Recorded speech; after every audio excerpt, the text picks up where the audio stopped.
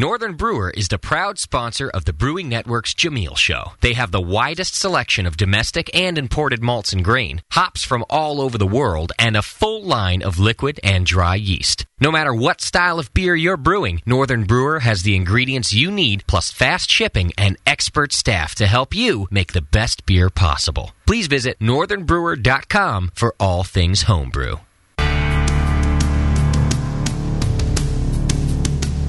All homebrewers have a favorite commercial beer, but not everyone can make it.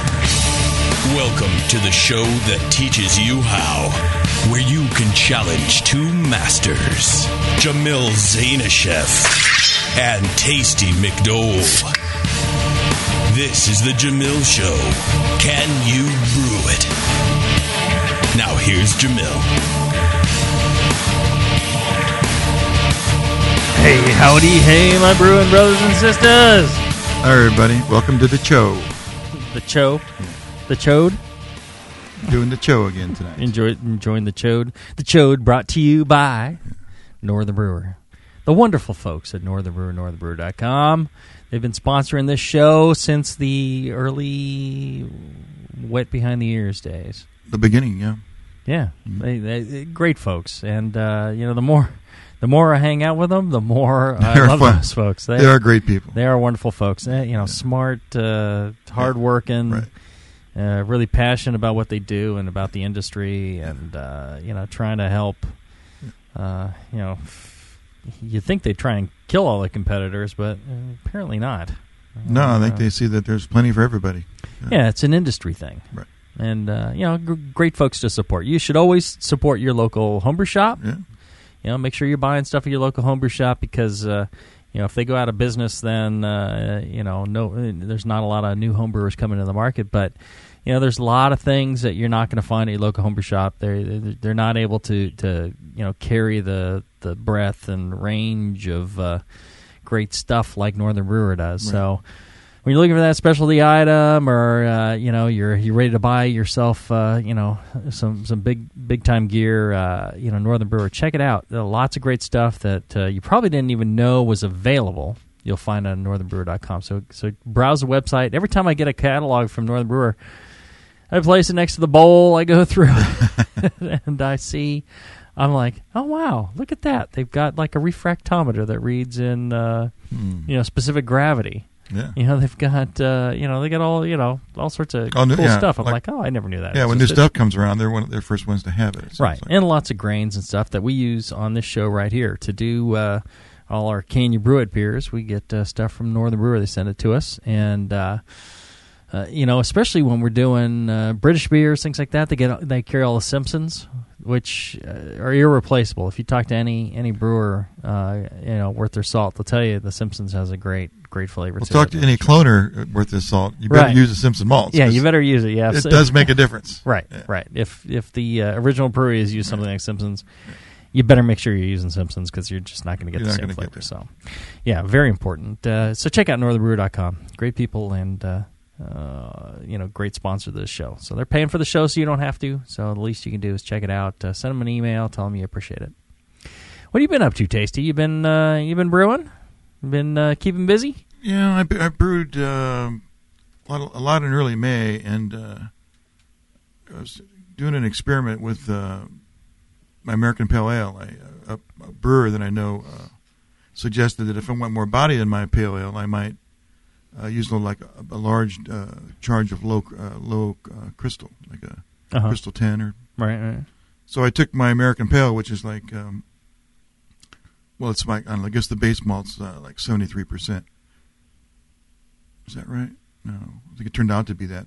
I took 11% of the base out and replaced it with 11% Crystal 15. Mm-hmm. That added to the 4% that I already had for 40, which of course is still in there. Mm-hmm.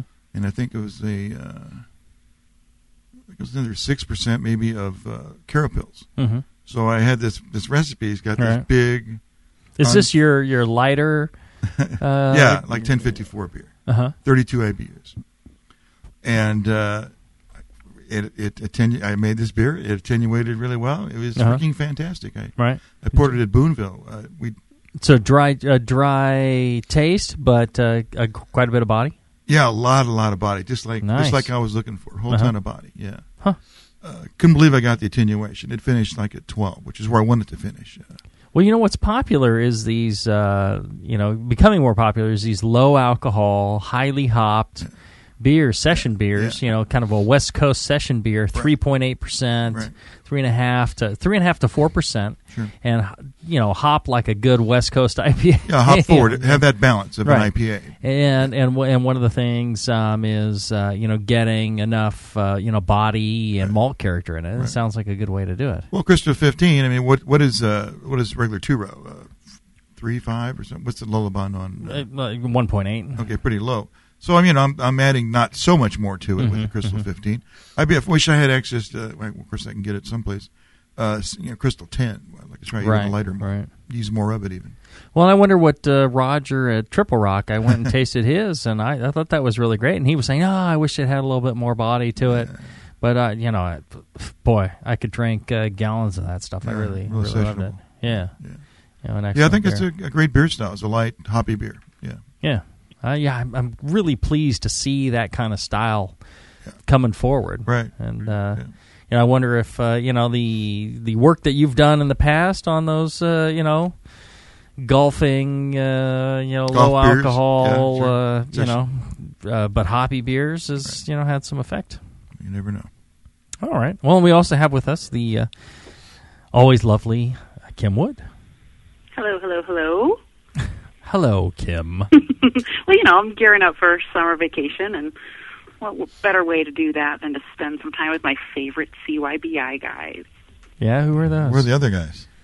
They haven't shown up yet, but All right. maybe soon. All right. Yeah, summer vacations. Yeah, you do that summer thing, right?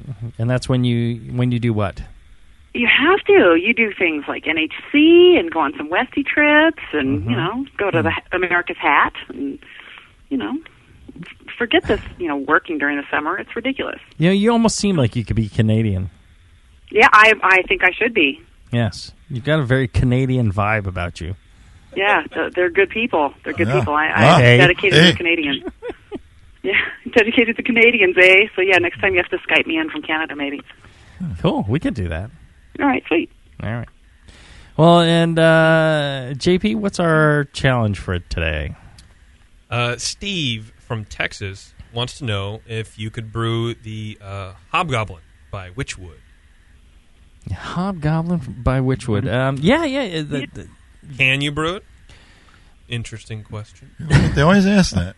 they always do. It's like a theme. I don't know why. I wonder if that's because we tell them that they should, or that they just figure it out on their own. Interesting. I've always enjoyed the Wychwood Hobgoblin. It's kind of, I think, a love or hate relationship people have with that beer. Some people don't care for it all, and I always thought it was always quite nice.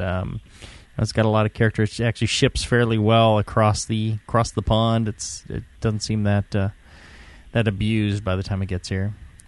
But our good friend Neil Spake, he's our Great Britain correspondent. Our man in the field. Man in the field. He does the ScottishBrewing.com website, and he's very passionate about all those breweries, and so he handles that for us. And he did an interview with Wychwood that we'll hear in a minute, and this was Kim Wood's challenge. She's one of our master brewers for Can You Brew It, and she stepped up and brewed this one for us. Mistress brewer.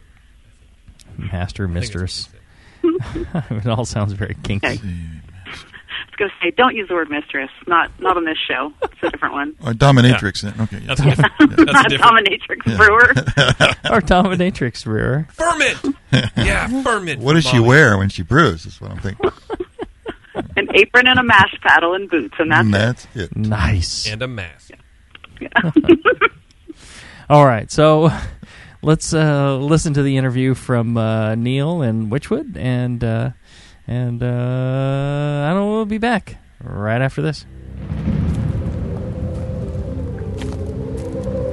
In a world where everything has been lost. What happened to the city? It's in ruins. Only one man has the ancient knowledge to restore civilization. I need a drink.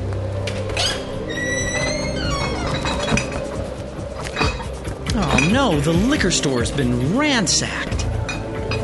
You looking for beer, stranger? Boy, all the liquor got drunk up in the first 25 minutes of the apocalypse. Wait, there's still some bottles over... Oh, no. Those are non-alcoholic beer. I reckon you better stick to arrowroot tea and a desperate nomadic existence like the rest of us. People, I'm a home brewer. I know how to make alcohol. It can't be done.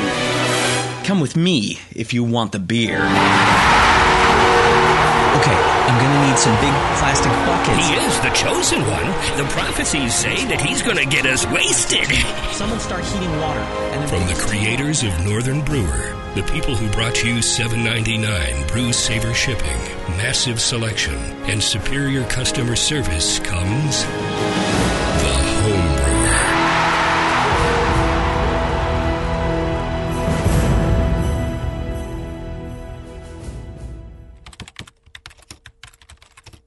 Hey, what are you doing, man? Writing a review of WLP 400. What? You're reviewing yeast? Yeah. White Labs has home brewer reviews of all their strains. Are you new to these interwebs? Check it out. That's awesome. White Labs, your source for great yeast, invites all brewers to visit whitelabs.com to read and write your own reviews of all their yeast strains. Get real-world tips and tricks from other brewers who have made the most of their vials and post your own experiences. It's another way White Labs brings you closer to the best yeast on the planet. And send. There you go. You misspelled flocculate, dude. What? Mother... White Labs. It's all in the vial. When you hear Blickman Engineering, think innovation, passion, quality, and customer service. Blickman gear is designed by brewers to give you a sense of pride in your equipment. At Blickman, they know what makes brewing a pain and build gear that makes it fun. Like the intuitive beer gun, a completely different approach to filling bottles. The Therminator Wort Chiller, a new take on a plate chiller that's sized for flow, performance, and the high groundwater temps homebrewers face every day. The Brewmometer, a brilliant weldless thermometer design with brewing parameters right on the dial. The Autosparge, ultimate simplicity for preventing an overflow or running your mash tun dry. And much more, like the modular top-tier brewing stand, conical fermenters, and their Boilermaker brew pots. With more cutting-edge equipment coming soon. Keep up with the latest from Blickman at blickmanengineering.com and stay on the cutting edge. You're listening to the Brewing Network. This is Neil Spake for the Brewing Network's Can You Brew It show, and I have on the phone with me the head brewer at Wychwood, Jeff Drew. It's a pleasure to have you on the show, Jeff. Hi, Neil. How are you? Very good, thank you. Good.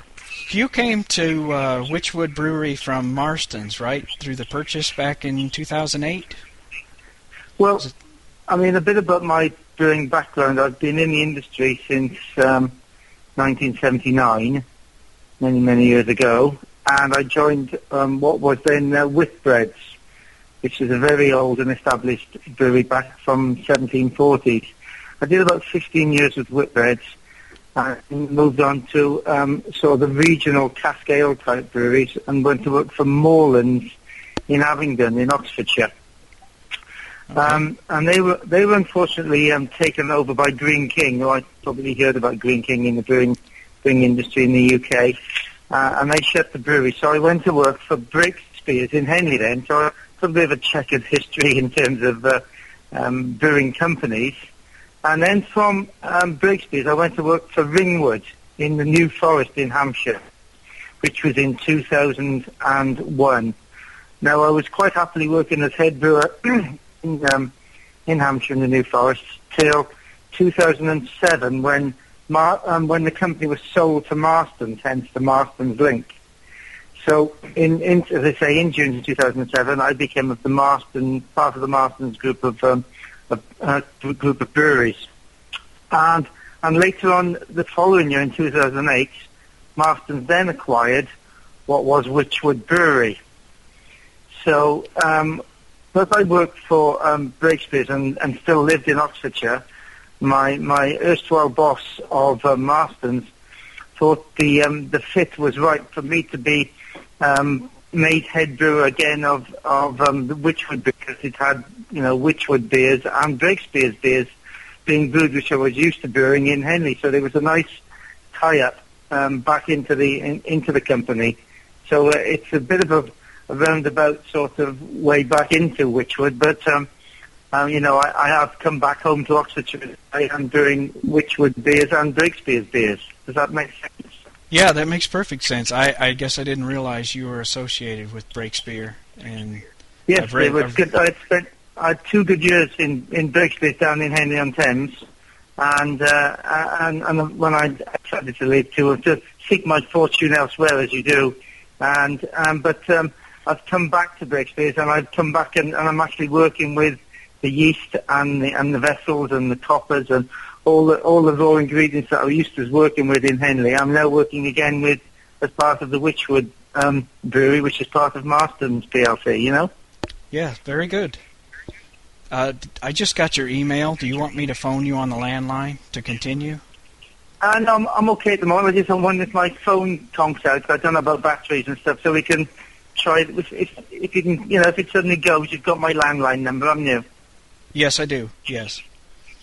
Okay, then we'll just go ahead and continue. So we'll carry on with this one for the as long as the battery holds out, which should be okay. It's a relatively new phone. Okay, great. Were you a home brewer by any chance? Well, I'd done a little bit. I mean, I'd been to university in Welsh Wales. That's where I'm from, Wales, and I went to Swansea University and did a bit of home brewing and a bit of winemaking, believe it or not, in my formative years in education. It wasn't particularly successful, as small home brewers struggle sometimes to get the quality and consistency right. But I'd always been fond of the noble art, and indeed them partaking of beer and wine, Yeah. But I was interested when I was looking for jobs. I've been leaving university with a biochemistry degree, which, as you know, the biochemistry of the brewing process is integral to the quality of the whole beer process and winemaking process. So I enjoyed my degree, and then I found that it was quite relevant to brewing beer. So hence I was sort of drawn into it really, and I haven't looked back really. That's great. Well, like I said, it's a real pleasure to have you on the phone. We've had a number of requests for the beer we're going to talk about today, Hobgoblin. Okay, yeah. So it's obviously a very popular beer across the world. Very. Do you know the origin of this beer? Yes, it was. It's got a bit of history. The brewing in Witney. I don't know if you know anything about Witney and Wychwood Brewery itself. I don't know if you want to know anything about the history of that. Yes, absolutely. Would that be of interest to you? Yep, absolutely, yes. So, Wychwood Brewery is in Witney, in Oxfordshire, in the Cotswolds, in the United Kingdom, and it's Witney is famous for. Well, they call it famous for the 3 Bs, which is bread, blankets, and beer, because there's been a brewery in Witney since about the 1840s called Clinch's Brewery. That's Clinchs, Clinch's Brewery, and they were around for about 120 years. They owned 71 pubs, including about 14 in the centre of Witney itself.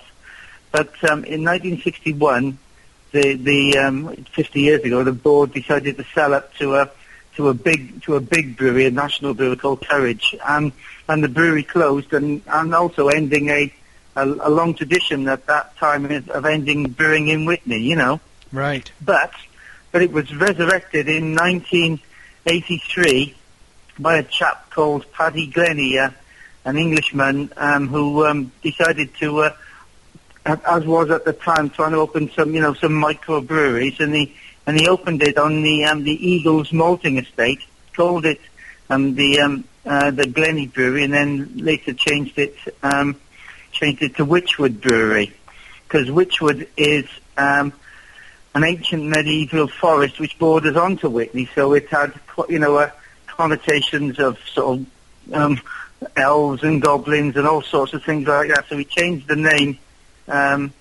quite soon after that. So in the 1990s, the name actually changed to Wychwood Brewing, and that's where it's stayed with ever since.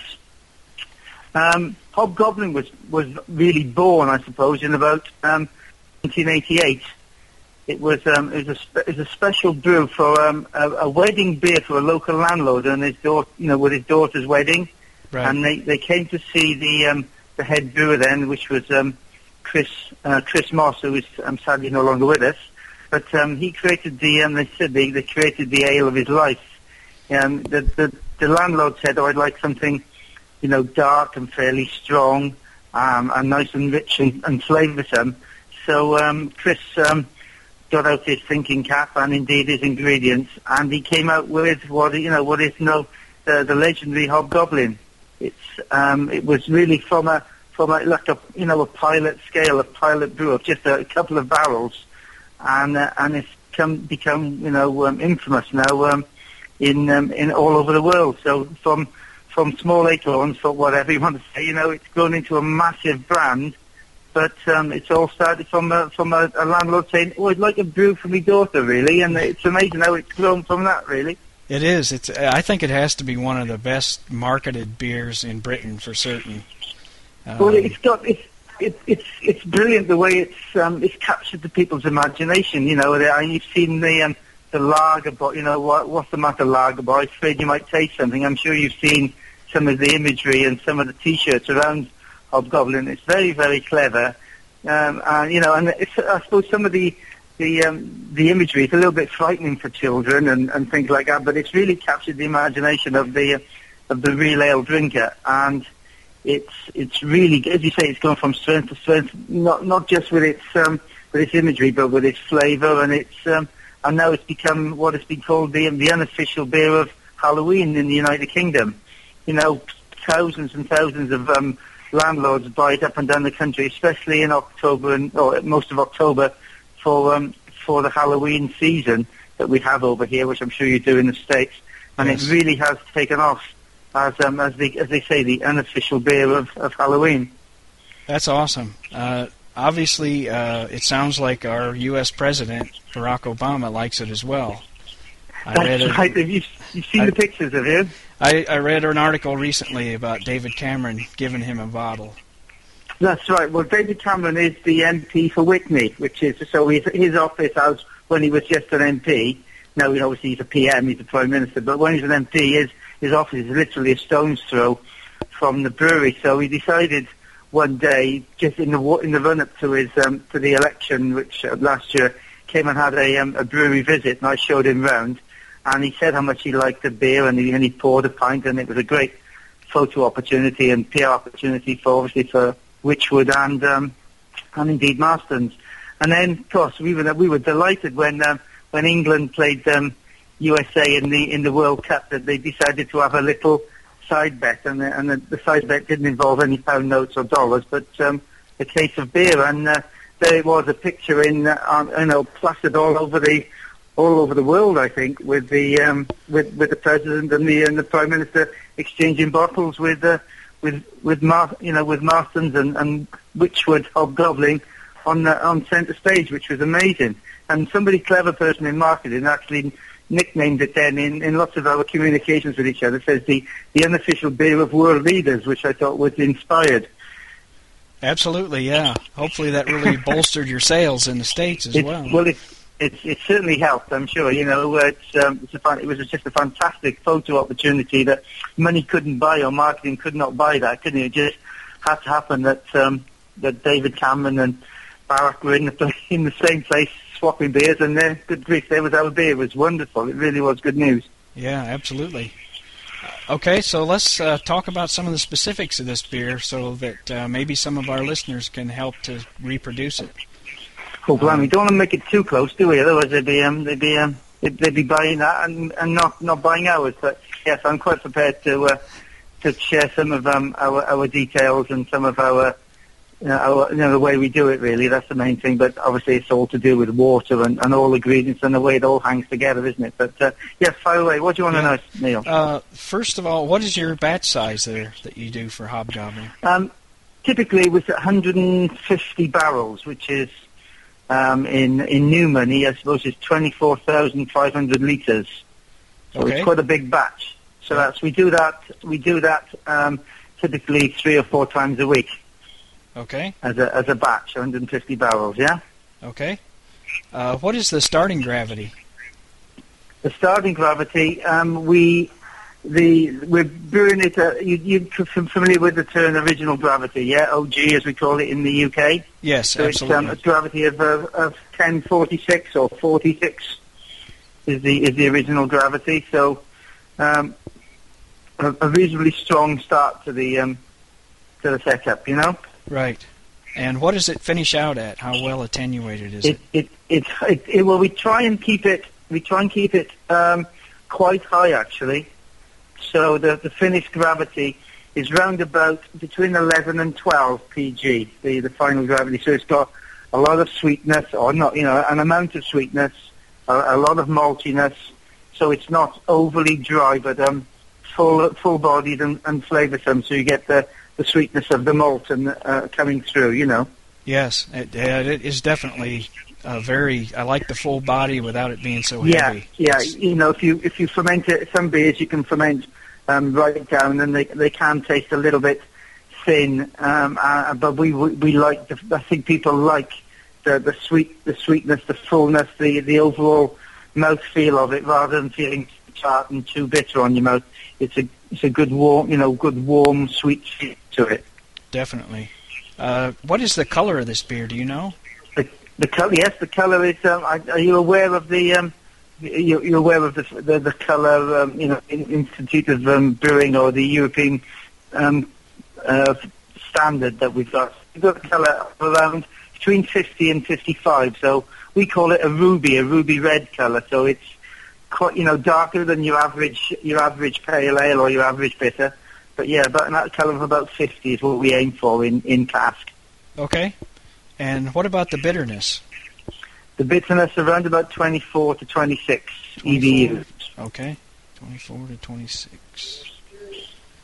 Okay. And how about the grain bill for this beer? The grains? Yeah, either we can work with percentages since we know your batch size, or if you're willing to do weights, that would be good too. Whatever you're comfortable with. Yeah. It's probably about. I think we'll do weights to be simple. About 90% is a pale malt. Okay.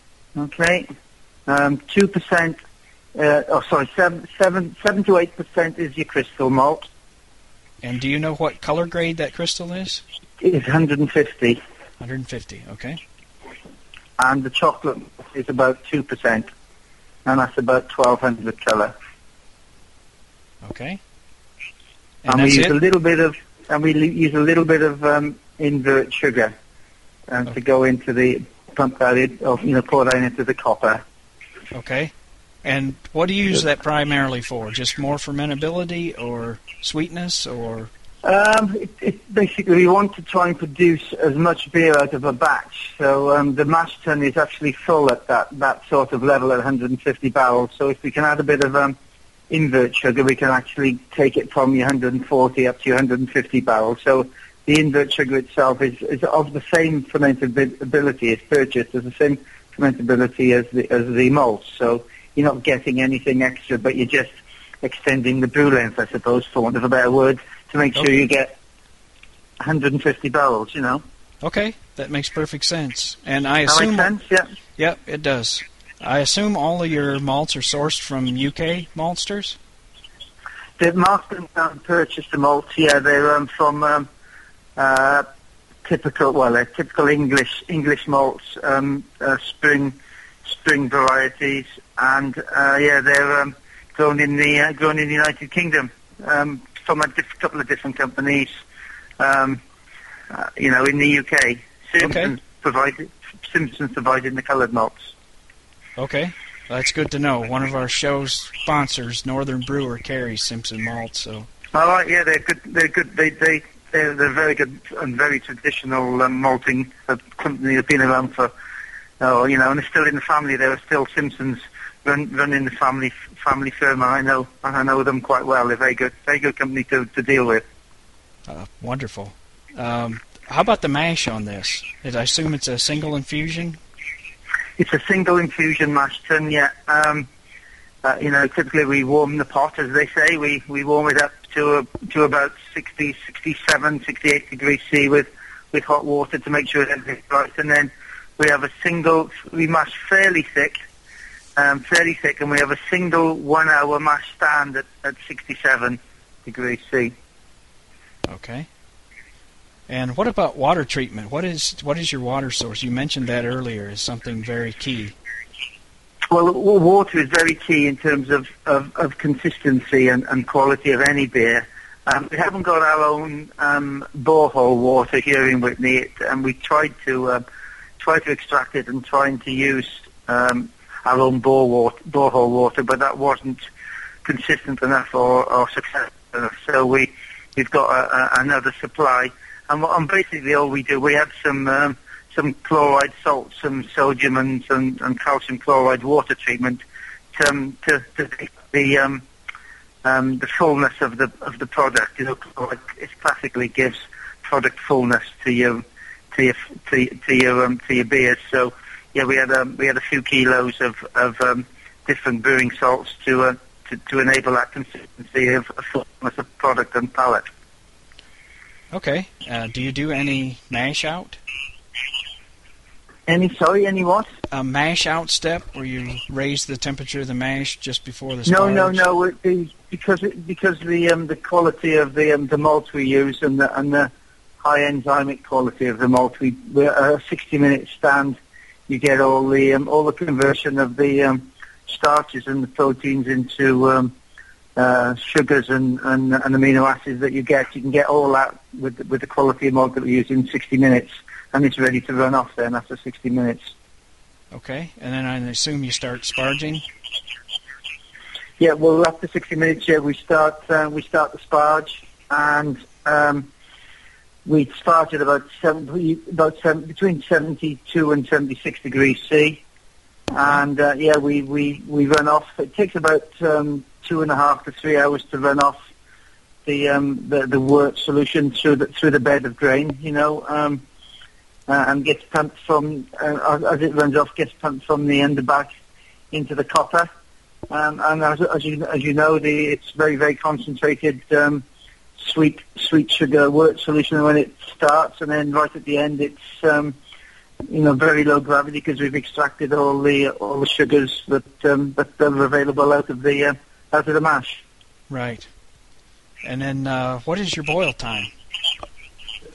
The boil time is a classic 60 minute boil. An external steam calandria system, so the wort gets pumped out to an external heater and heated up to 101 degrees C, and we get quite a vigorous boil on this through our system.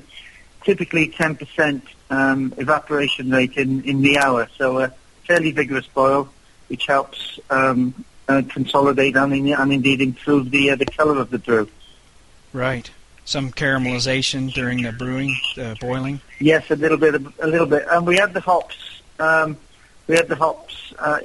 Just before it gets to the boil at about 80 degrees C, and they're classic English hops in Goldings and Fuggles. So you use both for your bittering step? Goldings both and Fuggles? Both for our bittering step, yeah. Basically a 50-50 mix of Fuggles and English Goldings, yeah. Okay. In the boil, so that bubbles away. We use pellets rather than whole hops. Okay. You're familiar with pellets? Yep. That's what most of us our use. Our system with the whirlpool that we've got is pellets. So a 50-50 mix, and we get a good conversion of the hops into bitter substances in that boil. Okay, and then do you have any flavor aroma additions later in the boil?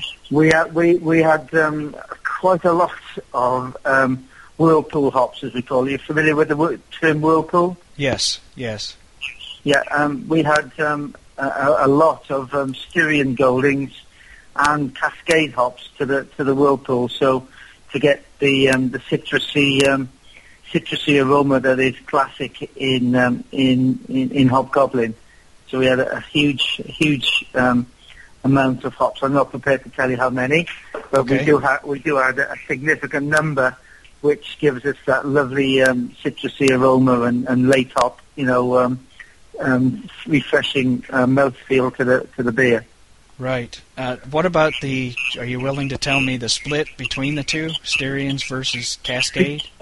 Probably an 80-20 split between Styrian, 80% Styrian, 20% Cascade. Okay, great.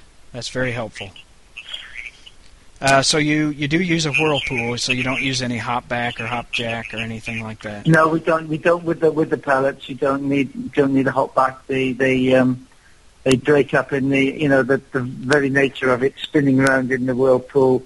Yep. Allows the hop pellet to break up, and you get the infusion of the hop aromas coming out for a 20-minute stand in the whirlpool. Okay, great. And then I guess it's on to fermentation. Yes, well, it gets cooled down then, and gets collected into, as you say, into a fermentation vessel. Typical ale fermentation, collection of about 16 degrees C and right into a toffee to 20. And it uses a yeast that we've had that's been part of the Wychwood group for many years. A top fermenting ale yeast, and it takes probably roughly about 72 hours for the sugars to be converted into the alcohol and into the beer that we want. Right. Are those open fermenters or closed? Oh, we've got a mix of open and sort of enclosed and partially open, but they're more enclosed than fully open squares. You probably would have the terminology of open squares. Right. So they're mainly enclosed, but they do free vent of CO2, shall we say, to the of the carbon dioxide. Okay, so the primary fermentation then is about 72 hours. Yeah, and then we cool it down then over a couple of days, couple of 3 days down to 8 degrees C. Okay, and that allows obviously the yeast to drop out, or we skim the yeast off the top and use it for next week's brewing. So it's a harvesting of yeast off the top of the vessel, and then the beer is then ready to go into whatever packaging format we can either put into cask, or we can then filter it and put it into can or bottle. Really, after that, so that is up to us really where it goes into next. Right. So how long is that conditioning step? How long does it sit at the lower temperature? Well, it sits at about 8 for about 3 days, I suppose. Okay. And then it gets moved into the next stage, which is either into a cask racking tank, so ready to go into a cask. Right. So then that would be, and then it would sit in that racking tank for however long it's needed before it's put into a cask. So it's typically between 8 hours and 48 hours, depending on the requirements and necessity of the beer, really. Okay. But if it's going to go into can or bottle, it's chilled down to -1 degree C for about a week prior to filtration, and then and carbonation being put into a bottle. Okay. So are the... Does that make sense? Yeah, it makes perfect sense. The beer is filtered for cans and bottles. Is it pasteurized? It is pasteurized in can and bottle, yes. It is pasteurized. But obviously in cask it isn't pasteurized.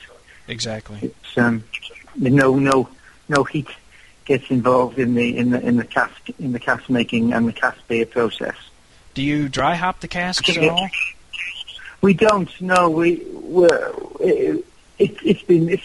a one that we've debated long and hard in Marston's, and we're moving away from dry hopping lots of it. It's basically because of the consistency of the beer. You know, some people keep the beer in a pub and they keep it there for a week. The hops are in contact with the beer and they get an infusion of the hops, and you're getting the oils coming through and the flavours. And then somebody else gets the same beer delivered and they stick it up and serve it within 24 hours. You can get huge differences in flavours of the same batch of beer that goes out. So what we try and do now, we try and do all the hopping regime at the brewery, so when you get the late hops right, you can hop. And in some beers we had hops in containers that we hold in fermenters, you know. So we get a consistency of product leaving the brewery, so that the publican will have a similar experience in terms of handling, and the customer will have that same flavour coming through from each beer that he goes to in any different pubs, even though they may store it and hold it in slightly different ways over a period of time. Do you understand what I'm saying? Yes, absolutely. That makes perfect sense. I know consistency has really become a key thing in the market. It is. It's very much so. So if you take out some of the what somebody can add something different to it, you know, I mean, they may argue that the reason why people don't drink in that pub is I do keep it for longer, and therefore the beer tastes better in my pub. But what we want for the customers to have a similar experience from one pub in one town, one city, one country to the next, you know. Exactly, yeah. So on that topic then, what temperature would you recommend serving this at for optimum flavor? Right, but I'm probably going to upset the American market hugely now. That's why I asked the question. I know you like your beers cold. We like our cask ale to be refreshing and cool, but not ice cold. So we like to serve it around about 12 or 13, 14 degrees C, round about that area. So you, rather than single figures. If it gets into single figures, I believe it's too cold. You lose a lot of the flavour, both of the maltiness, the hoppiness, and the aromas that you get from a cask ale. You lose so much. We spend a lot of time, money, and effort putting these flavours into the beer, and then people cool it right down to city temperatures, and you lose it all. So I would say about 12 degrees C is a fine temperature and a refreshing temperature for drinking cask ales. In bottled beers, yes, in bottled beers, you put them in the fridge. But I don't. Well, personally, when I drink my bottled beers, they may be in the fridge, but I like to take them out of the fridge for an hour or so before I drink them, allowing them to warm up so you're getting some of the flavours coming through, rather than drinking an ice cold, what could be anything in some places. You know, it's just too cold. This fascination of serving beer with a 0 degree C or 1 degree C or whatever, it doesn't do anything to me in terms of flavour. Yeah, I would have to agree with you. I think there is a marked difference between the flavor at the right temperature and colder temperatures, no doubt. Yeah. Do you drink cask beer in the States? Unfortunately, at least where I am, there's little to no cask ale, and I would say no real cask ale. There are pockets in the U.S. that there are some breweries doing it, but it's very hard to find. Yes, yeah. Which is a shame because it is the classic way. You know, it's beer that hasn't been messed about with. Basically, you know, it's literally straight from a fermenter. A bit of finings. You know, you add the isinglass finings in the beer to clarify it, and it's literally that's it. It's you know, good and wholesome and high in quality and flavour, but don't filter it, don't heat treat it, don't serve it cold. Just keep it so you can actually taste something, and that's the way I like to drink my beer anyway. I totally agree. So do you have any further recommendations for homebrewers trying to reproduce this? Any things that you would emphasize? Or It's with every home brewery. What you've got to get is consistency. So you know what you've got to have is some sort of a consistency of supply of water. So you know the water that you're using this week, next month, it's got similar salt levels in it. Or if you're going to add things, make sure you add the right amount and the same amount, time and time again. Source the highest quality of materials in terms of malt and hops. Make sure they're fresh, and make sure everything is scrupulously clean. And you can't beat cleanliness is next to godliness in a home brewer and in a big brewer. And it's very, very important that you can't overly stress the cleanliness of life in producing a quality and consistent, whether it be a cask beer or a filtered beer. It's all about quality and all about attention to detail, making sure you get your mash temperatures right and your stands right. And again, it's all about consistency. Don't overboil or underboil. Do it the same week in, week out. And if you get a consistent product, people will learn to love that product. It may be not what everybody likes, but if it's consistent, you will get a following, I believe. I think that's great advice. Absolutely. Okay, well, I thank you very much again for your time, Jeff. It's been a real pleasure to have you on the phone. Okay, Neil, best of luck for the future. Pleasure speaking to you. You too. Thanks very much. Hi, this is Push from the Brewing Network, and I want to tell you about the Brewmaster's Warehouse and how you can get 10% off your next order. I'm a pretty techie guy, but I've never seen an online store like this. It's awesome. Go to brewmasterswarehouse.com and click on Brew Builder. You can whip up a custom recipe so easily even Sven could do it. Seriously, it's slick. You can share your recipe with your own logo and notes to the Brewmaster's database if you want. And the best part, it keeps a running tally of the beer you're building while you're doing it. Then, bam, click Buy Recipe, and your cart is filled and ready to go with helpful suggestions in case you forgot something. This thing is amazing. Brewmaster's Warehouse is run the way a home brewer would do it, with great service, fast turnaround, and $6.99 flat rate shipping. Brewmaster's Warehouse and the Brew Builder blew me away. Check it out today at brewmasterswarehouse.com. I'm serious. And don't forget to put BNARMY in the discount code box for 10% off your order. Check out brewmasterswarehouse.com. Cheers. Downtown Joe's, located in the historic Oberon building in beautiful downtown Napa, California, offers an award-winning brew pub experience from 8:30 a.m. to 1 a.m. every day. For 15 years at the corner of 2nd and Main, Downtown Joe's has been voted Best Night Spot 7 times and Best Brew Pub for the last 4 years in a row. Brewmaster Colin Kaminsky's handcrafted ales, like his Tailwagon Amber Ale and Double Secret Probation IPA, are the perfect accent to riverside dining, live music, and a relaxing outdoor patio. Don't miss the Beer of the Month, special rotating taps, and the BN Army Member Special. Wear your BN gear, get 10% off your beer. Visit downtownjoes.com to make reservations, peruse their extensive calendar of events, or just read more about their fantastic beers. Come enjoy the fine beer, food, and music. Downtown Joe's, the award-winning brew pub where you'll feel at home. Live Beer Radio. The Brewing Network. The Brewcasters. If you're just starting, don't be discouraged by all this stuff. It's so easy. Just throw it together. Put some sugar and some water and some yeast in there. Yeah. It's beer. Brewing Network. Now back to the challenge. Can you brew it?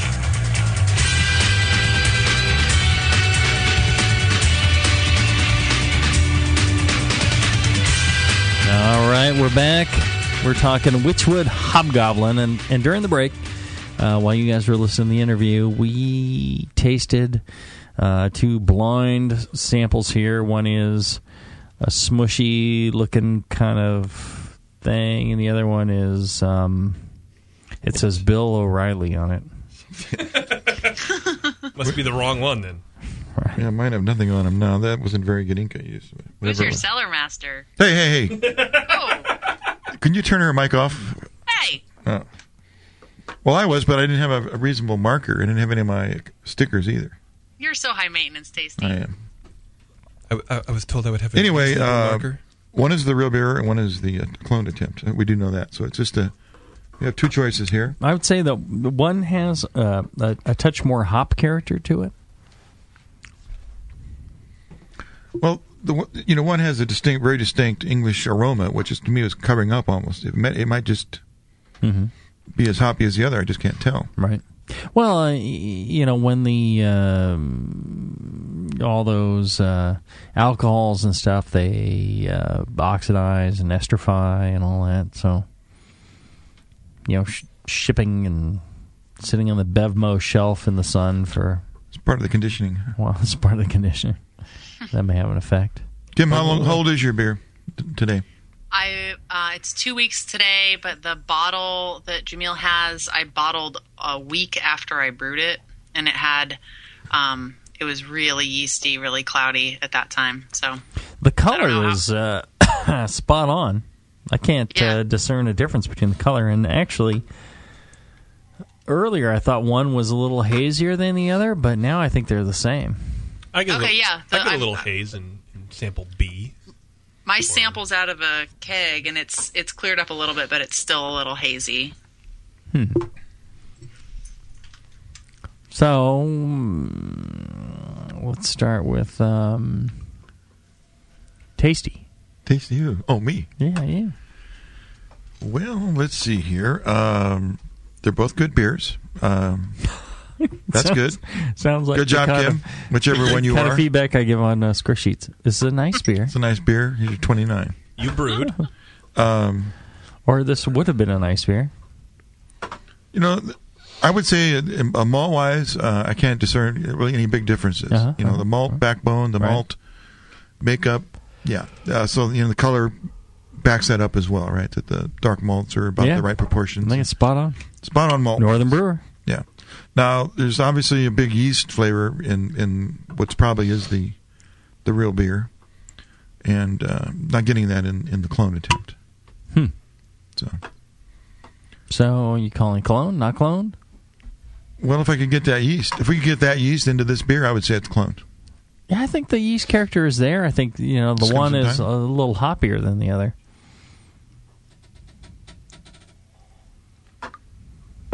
Yeah. It is hoppier. Mm-hmm. In the finish, too. Yep. I'm, I don't know what I would change other than... would you change the rest? Was this the white... what yeast was this? Was the white yeast? Yeast, is that it?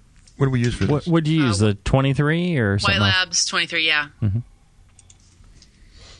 What is that yeast? Burton Ale, I think. Burton? That's what I think. Is that the same yeast they use there, or this is closest to what they use at I think that's the closest that we could find. I think, we kind of, that's going to be the difficulty on this beer, is getting exactly the yeast that they're pitching. Mm-hmm. And, but, What about you, Chad? I think the English character in the English beer really stands out, of course. Right. A lot of, dark fruit, raisin. But, malt profile and everything is there. I think it's a solid clone. You wouldn't change the recipe? I would not change the recipe. Right. Again, go back to the yeast strain maybe. Right. Maybe it's not exactly what they're dealing with in the brewery, but it's pretty close. It's very close. Very close. Malt profile's there. Might be a little hoppier on the clone version, or what I think is the clone version, but other than that, it's a very good clone. Mm-hmm. So I'd say cloned. Mm-hmm. Okay. All right. What about you, JP? Well, I don't know if I matter. You don't. You don't. I but, would say, I would say we'll entertain the thought that maybe you do, just to keep you pushing the buttons there. Throw a peanut to the elephant every now and yes. then. I agree that what I think is the commercial beer is a little more bitter on the end. I don't know. Is that the flavors there? The malt flavors there. I think that what I think is the commercial clone is a little bit oxidized, a little bit old, kind of like I think what Chad was saying. I didn't really listen. And what? I don't know if it's cloned. I don't know that. Tell me again. I think that the commercial sample, what I think is a little bit more bitter on the end palate than the homebrew. The homebrew's kind of dry and kind of falls apart. The commercial beer kind of has a little more malt carrying through in the end. Like the hops dropped out or something. Yeah. The hops dropped out, sure. Well, I think it finishes a little drier, too. Well, I hate to lean on this as an excuse, but it's come across the pond. It's been sat on the shelf in the Bevmo, and then I left it rattling around in the back of the Heretic van for a couple of days in the heat. Well, we at least they didn't break. We saw a Bevmo. Chris and I are driving around. We saw a Bevmo. I'm like, I need to pick up some beers for Can You Brew It? I got the beers, threw it in the back. We got a celebrator to, an iron to, get another goat for the other fermenter. And then they just bounced and rattled around in the back of that van for 3 or 4 days, getting really hot, bouncing around. I don't know. Come on. They've probably been through worse than that. Just getting over here. Yeah, exactly. And then Kim's, Andy lovingly carried him in his pants, brought him to my house. It's like, my wife opens the door. He's got this bottle sticking out of his pants. He's like, here, grab this. I have something for you. Now, Kim, were you able to source all the malts, all the crystal malts from, say, an English maltster? Simpsons? NorthernBrewer.com? In fact, Northern Brewer supplied me with all of the Simpsons. They met all of my brewing needs. Great. Which is great because I couldn't have gotten those from any of my locals. So, thumbs up, Northern Brewer. Right, we can't get Simpsons around here. It has a nice, rich taste to it. The clone as well. It makes just a huge like difference. The English example. Yeah, so. if you want to make any English style beers, go to northernbrewer.com, order your Simpsons malt there, or go to your local homebrew shop and just say, get hey, English malt. Come on, get me some Thomas Fawcett's, get me some Simpsons, get me a quality, crystal malt that I can use to make some English beers. If you're a big fan of English beers, that's the thing to do. And, support your local homebrew shop, absolutely. The folks at Northern Brewer will tell you that too, but when the local shop says, well, I can't be bothered with, use this. Use the the discount malt that I can get or whatever. There's a lot of great malt out there, but it's not going to develop these flavors, and you got to have that. So go to Northern Brewer, order up your Simpsons crystals from there and color malts from there, and you'll be very impressed at the flavor you get from that. I say not cloned. You betcha. Yeah. You're just saying that because you like to be mean to me. Clearly. I think I don't know. I don't know what the commercialism with the homebrew is yet. But I think there's definitely one that's a little bit more malty and has a little firmer bitterness on the end than the other. I'm not going to lie. Put your checkbook away. I'm not okay. $200. Okay. We're not friends anymore. Just letting you know. I already deleted you from my Facebook page. Oh, ouch. That already happened. All right, Kim. Mm-hmm. You going to call this clone, not clone? I actually am going to say cloned. I would, maybe just, I think for me, it's the water treatment that I did. I could have bumped up a little bit to make the hop character stand out, because I agree that the commercial one is a little bit hoppier. So maybe just a little bit more calcium chloride or CaCO3. I disagree. But I think it's cloned. I think for me also the it's so young and it's still to me a little bit too new yeasty, I think that's the issue right there. Yeah, and it covers up a little bit of that hop. Retaining it's making it hoppier. And the yeast character, if you have to, I think, ignore some of the flavors and character. There's a brighter condition hop character in yours than there is in the commercial example.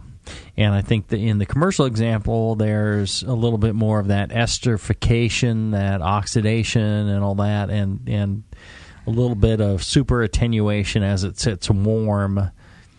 And I think if you took a couple of bombers of yours and let it sit, 75, 80 degrees for several weeks or a couple of months, some fluorescent lights, you'd find the same kind of character. I think that I wouldn't change anything. For me, these are cloned. Like like that sherry kind of note from the slight You'll sherry get that note. over time, I think. Right, right. Yeah. And just let them keep rolling around in the back of your Heretic van. Yeah, exactly. I hate to, I should have rolled yours around. I should roll you around in the Heretic van. Actually. Whoa. Edit that out. Yeah. Edit that out. Don't let Andy hear that. He already knows. But I hate to lean on that, but my experience tells me that this beer in England is more like your beer. And once you've shipped it and it's spent 6 months, screwing around at the local shop and rolling around the back of the molester van, this is what it tastes like. And I used to think that all the English beers tasted that way. And tasting yours and tasting that, I'm like, well, this is kind of the difference between. There's a lot of, very close similarities to them.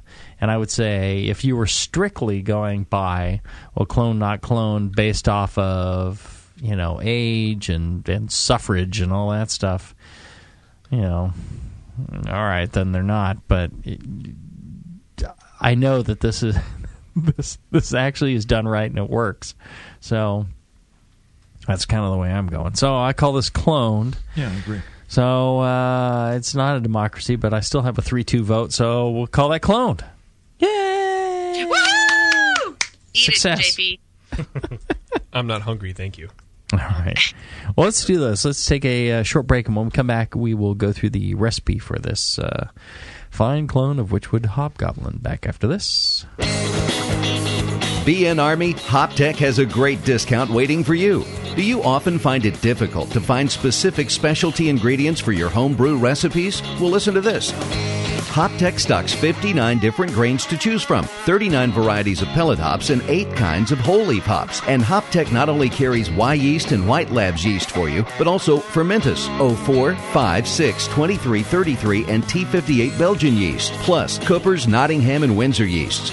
Got your recipe ready to go? Pick up some great brew gear like new long and short sleeved shirts, games, and more. HopTech's new website is being updated every day with new items. If you don't see it, call the shop. They're open 6 days a week. BN Army and AHA members get a 10% discount, and active military personnel get 15% off. Visit HopTech.com today for great selection, great service, and a great discount. HopTech.com. Nico, listen, our lawyers said that we had to do this for 1 hour, and after this, we don't have to talk to each other for 3 more months to the next meeting. Kids, come on, let's get out of here. I'm supposed to have more lines. I'm the professional. Hey, it's Sully. And I'm Nico. And we opened the 21st Amendment 10 years ago at 563 2nd Street in San Francisco, just 2 blocks from Giants Park, to make great beer and have a great time doing it. That's right, because to us, the 21st Amendment is more than just the right to make beer. It's the right to experiment, to be innovative, and just do things differently. And so now, we're putting our craft beer in cans. That's right, cans. You can find our world-famous Hell or High Watermelon Wheat Beer and Brew for Your Die IPA in the Northeast, Northwest, parts of the Midwest, and Alaska in cans and on draft. So next time you're at your local neighborhood pub or good beer store, be sure to ask for 21st Amendment in cans. Because everyone likes it in a can. Tasty crack cans. Tasty crack can. Williams Brewing is your online resource for prompt delivery of quality home brewing supplies. Since 1979, Williams Brewing has offered the finest equipment and freshest ingredients and the best customer service in the business. Cut hours off your brewing sessions by using one of our 11 varieties of famous Williams malt extract. Our Williams Belgian Pale Extract is mashed with pure Belgian 2-row malt and a small percentage of Belgian wheat malt for an authentic Belgian character you just can't get from other extracts. Or check out our unique fermenters, 2.5-gallon kegs, paintball tank-based draft beer equipment, bottling aids, and much more. We even have our own line of precision hydrometers. Go to WilliamsBrewing.com to browse our vast selection. That's WilliamsBrewing.com. Orders placed by 3:30 p.m. Pacific Time ship the same day. Brewing is easy. The Williams way. Hilo, what's it feel like? Take awesome and multiply it by 2. Yeah! Spraying live beer radio all over your face. Can't get any better than this, baby. It's the Brewing Network.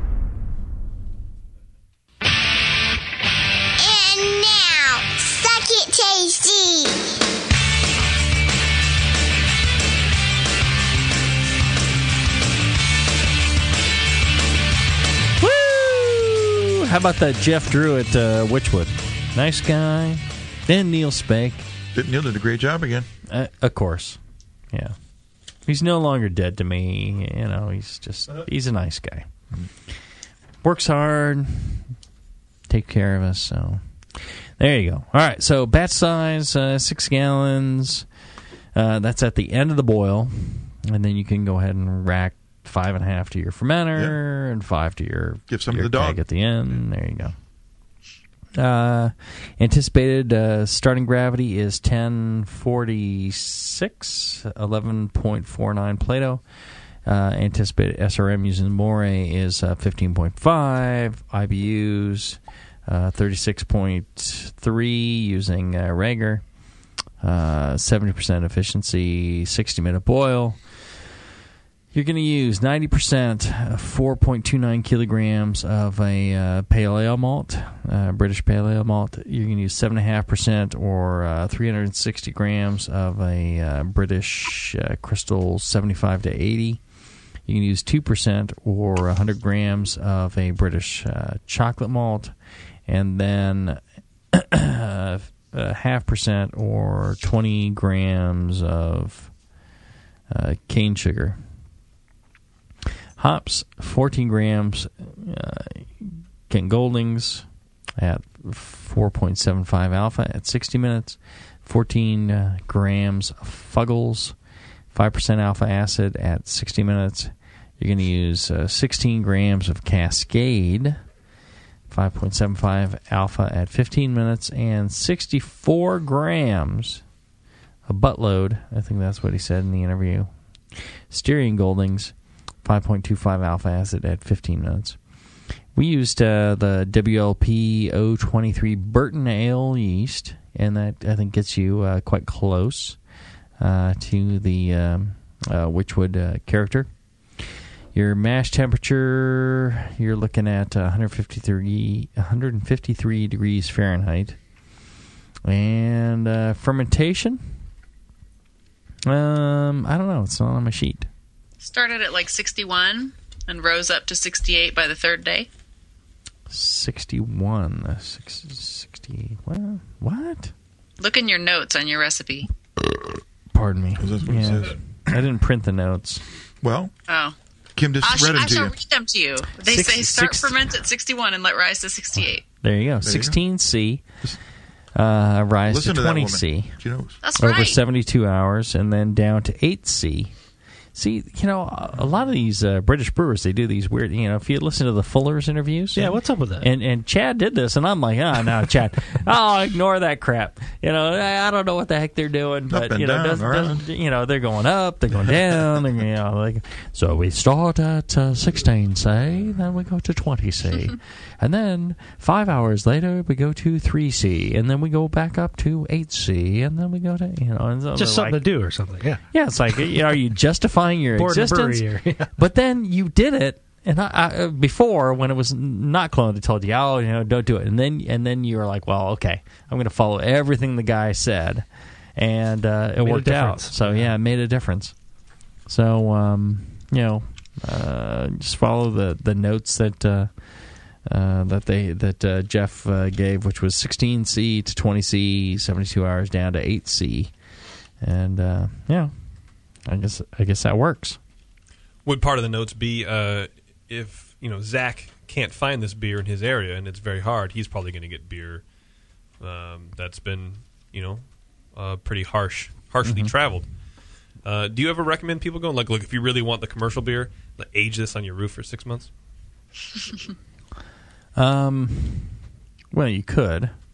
But why would you want to? Yeah, you put it in your molester van, you drive around. I need to borrow that molester van because... You need to molest something? Well, maybe. There you go. Hand out some candy? Play Find the Candy in my pants. I think, the funny thing is, if you look at like BJCP, judging and all that, these people are, a lot of them have never been to Britain. They've not tasted these beers fresh. and they're looking for, this British character. And this British character that they're looking for is oxidized. And, yeah, I was in Australia. I was in Melbourne. I went to this homebrewers meeting. Great group of folks, really passionate about beer, really knowledgeable. And one guy is like, I've been trying to clone these American beers, and I can't. And it's like, you know these breweries, tell me what they're using. Let me use that malt. And, we talked through some recipes, some breweries. And I'm like, what flavor is it you're looking for? Because using the right ingredients, using the right process, and then, personally, I'm thinking, well, maybe he's just not a good brewer. Yeah, that's always an option. We're going to accuse him the of that. guy was really knowledgeable, and I'm thinking, all these guys seem really sharp. I just don't think that's the issue. And he's like, look, let me go buy a bottle of, I can't remember. I think it was Lagunitas IPA or a Russian River or something, or maybe a Sierra Nevada. And he says, taste that, and you tell me what that is. And, because I said, well, I think maybe you're talking about oxidation. And sure enough, he's like, well, you taste that, and you tell me that's oxidation, then I'll believe you. And sure enough, yeah, boy, it was just heavily oxidized. And, the thing is, he's living in Australia, hadn't been to the U.S., hadn't been able to taste it fresh. So he gets this character in all these beers. Every U.S. beer has this malt character. What are the people in the U.S. using? Well, they're not using anything. It's by the time it gets over, it's oxidized. And that's the character you're picking up. It's got that kind of, sweetness. It's got that, extra fruitiness. We call it an English character. Right. We're like English character or German character or Belgian character or whatever. And it's like, how do you get that? It's like, well, just oxidize and beat the hell out of your beer. And the other point you're going to make is about a lot of these beers we're talking about are classic examples of the style. Right. So that's what everybody's judged against it. And, exactly. Right. Nobody can win except like you did. He'd enter his 3- and 4-year-old beers. Right. They do better than his fresh beers. Yeah, exactly. Yeah. So I would brew something that was like a perfect example of a fresh version of like, a British beer or, and they'd just diss it. It would score like 20 points. No and I'm British like, character. This is so fantastic. You can't tell me this is a 20-point beer. And then I'd store a few cases away, and then like 5 years later I'd enter it. It was like best of show. It's like, Fine, got better in year 6. Right. It was like, you're kidding me, right? Yeah. You guys really don't understand how the beer is fresh. So, that's, a big part of the problem. I don't know. Anyways, it's talking about a big part of the problem. What's for when you got a big problem, what do you do? Okay, solutions for us? I got a solution for you. Go to adamandeve.com. Oh, yeah. Dog's licking me underneath the counter here. You put too much peanut butter on it. Right. We're trying to dial in this read for you. Dial in the amount of peanut butter on my junk here. Get you in the mood. It's your fluffer for the ad. That's right. Well, Kim, you're not here, so... Sorry, next time. Or is she? Ooh. Fellas, are you looking to spice things up in the bedroom? Been fantasizing about surprising your lover with an adventurous new toy or adult movie? Well, here's an offer you won't be able to resist. Go to adamandeve.com for a limited time. You'll get 50% off just about any item. But that's not all. Oh, no. When you select your one item at 50% off, you'll also receive 3 free adult DVDs. And apparently you get to choose these DVDs. Yeah, check out. I wouldn't know this, but check out. It's not like, they just shovel the 3 crappy DVDs. Right. You actually pick 3 free adult DVDs. So you get to, if your bent is... bent where? Oh. Foot fetish. You get the foot, yeah, sure. You get the foot DVD. Right. If it's... I like the mash paddle. The mash paddle. What? If it's the Kim Wood fetish... When a dry hump to find the mash you can get the Kim Wood fetish DVDs. Yes, absolutely. Sticky gooey fetish. for a little inspiration plus free gift so essential we can't mention on the radio. And to top it all off, we'll even throw in free shipping on your entire order. And no, we're not teasing. So check out adamandeve.com today for this special offer. Get 50% off one item when you type JAMIL. That's Jamel for the Can You Brew It show for the offer code upon checkout. When you do 3 free DVDs, a free extra gift, free shipping, just use the offer code JAMIL at adamandeve.com. And keep in mind, these folks are sponsors. They've paid to help bring the show to you. So if you get a chance, and if this is something that interests you, go ahead and check it out. And place if you're buying this sort of thing, buy it through adamandeve.com and use the offer code JAMIL, and that'll help the show. They got good prices, and then you get one item half off. I mean, if you're into that, I mean, right. I took advantage of it. Kim, do you like? Everybody should have some of that stuff around. Like having something half, you know what? half off? 50% off is a really good deal. My friends tell me. So your friends tell you. Yeah. You're hooking them up. That's great. And you wouldn't know anything about that extra gift that's so sensual you can't mention. No. You wouldn't know exactly what that is. You wouldn't be sending pictures of that extra gift to other people, would you? Whoa! No. Yeah. Well, also, keep in mind Father's Day is right around the corner. So that's right. What would help father enjoy? Help the old man out. A little bit of, dick cream. Yeah. Ooh, it is my parents' 45th anniversary this year. Maybe that would be a good present. There you go. If that's the I'm case, not talking gag gift. Oh, wait. Go to adamandeve.com Pretend it and is. load up. Don't acknowledge they actually have sex. Use that code JAMIL at adamandeve.com. All right, so let's do this. Let's take our final break, and when we come back, no, I have a question. We've taken our final break. Yeah. We're at the close of the show. I have a question for you, though. Yes, we have questions. Well, just from me. Yes. Does it involve beer? This might be silly, but when I recalculated the recipe for 75% efficiency, the calculated SRM decreased. Right. Why? Well, what software did you use? Well, I just imported yours into ProMash, and then when I went from 70% to 75, it went from 15.5 to 14.8, and I just was curious. You went from what to what? Your original recipe that you sent me was 15.5 SRM, and then when I boosted up... But you went from 70 to 75. Yeah, and it went down to 14.8. Well, see, and that's the thing. When you are adjusting recipes for efficiency, you really want to just mess around with the base malt as much as possible.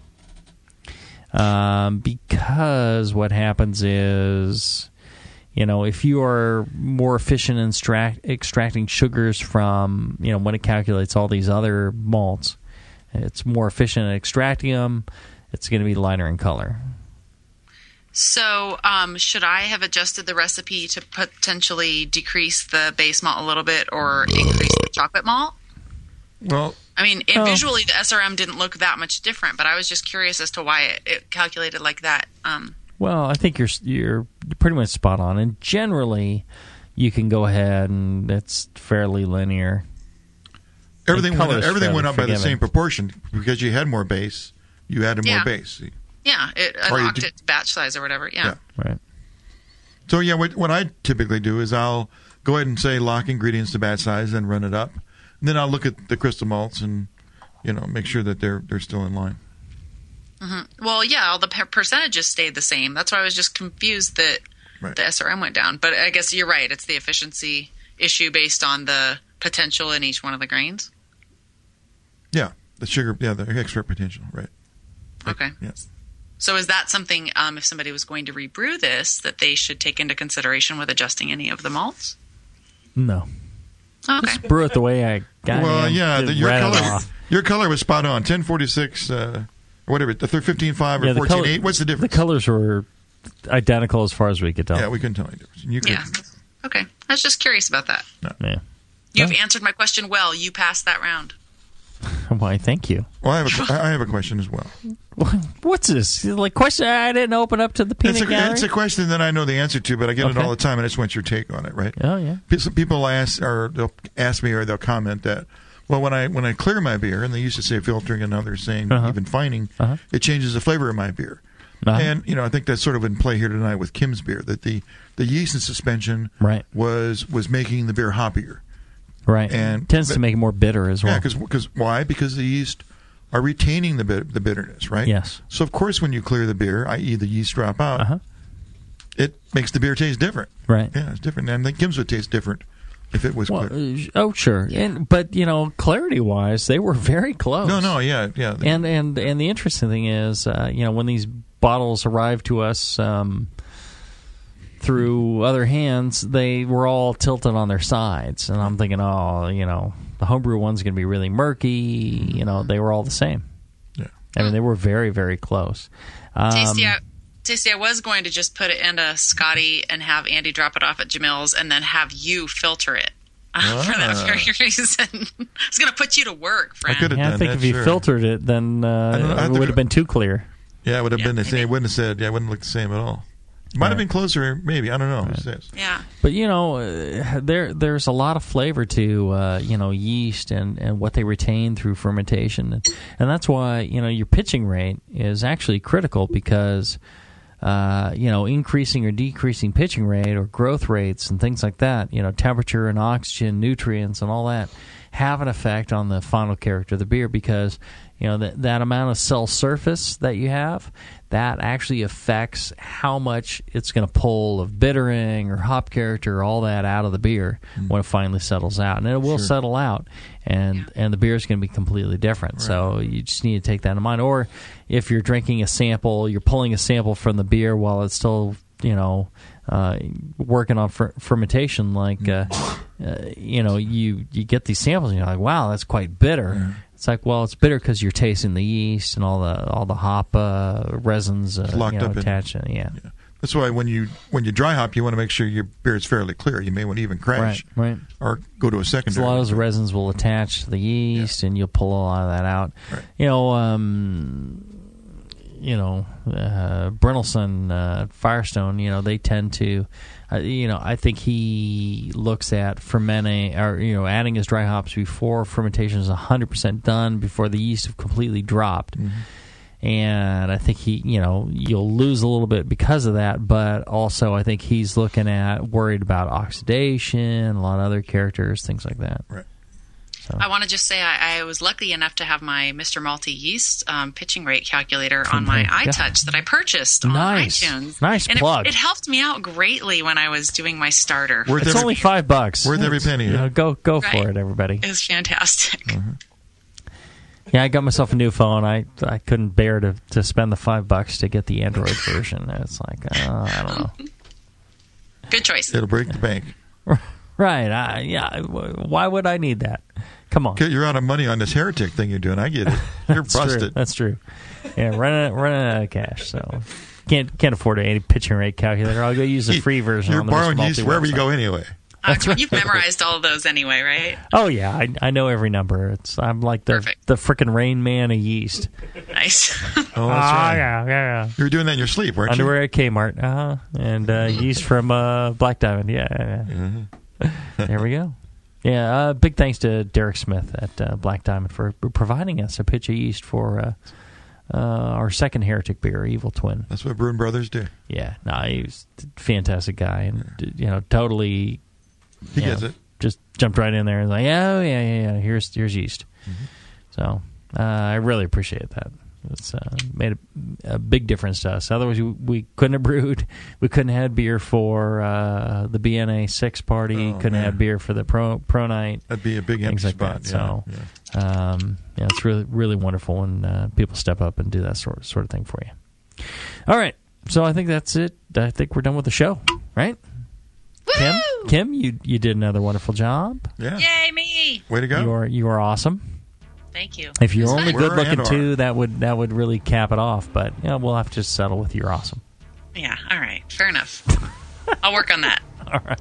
Are there any yeast books in the store these days, you mean? I don't know. Check it out. Go to the Brewing Network store and check it out. TheBrewingNetwork.com /store. They have signed books from all the authors that have been on the show, pretty much. They've got shirts. It's like the Oprah show over here. Yeah, exactly. It's like the Oprah show here. And go check it out, because all that stuff that you buy, the vast majority of the profits go to the Brewing Network and keep these shows on the air. So when you buy that stuff, it really does help a big deal. And check out some of the other sponsors that we have. NorthernBrewer.com, You can check out, there's a BYO link there. Click on BYO and you subscribe to BYO and the Brewing Network. It's half of that. You can click on the AHA, things like that. Anyways, until then, brew strong. And often. You're listening to the Brewing Network.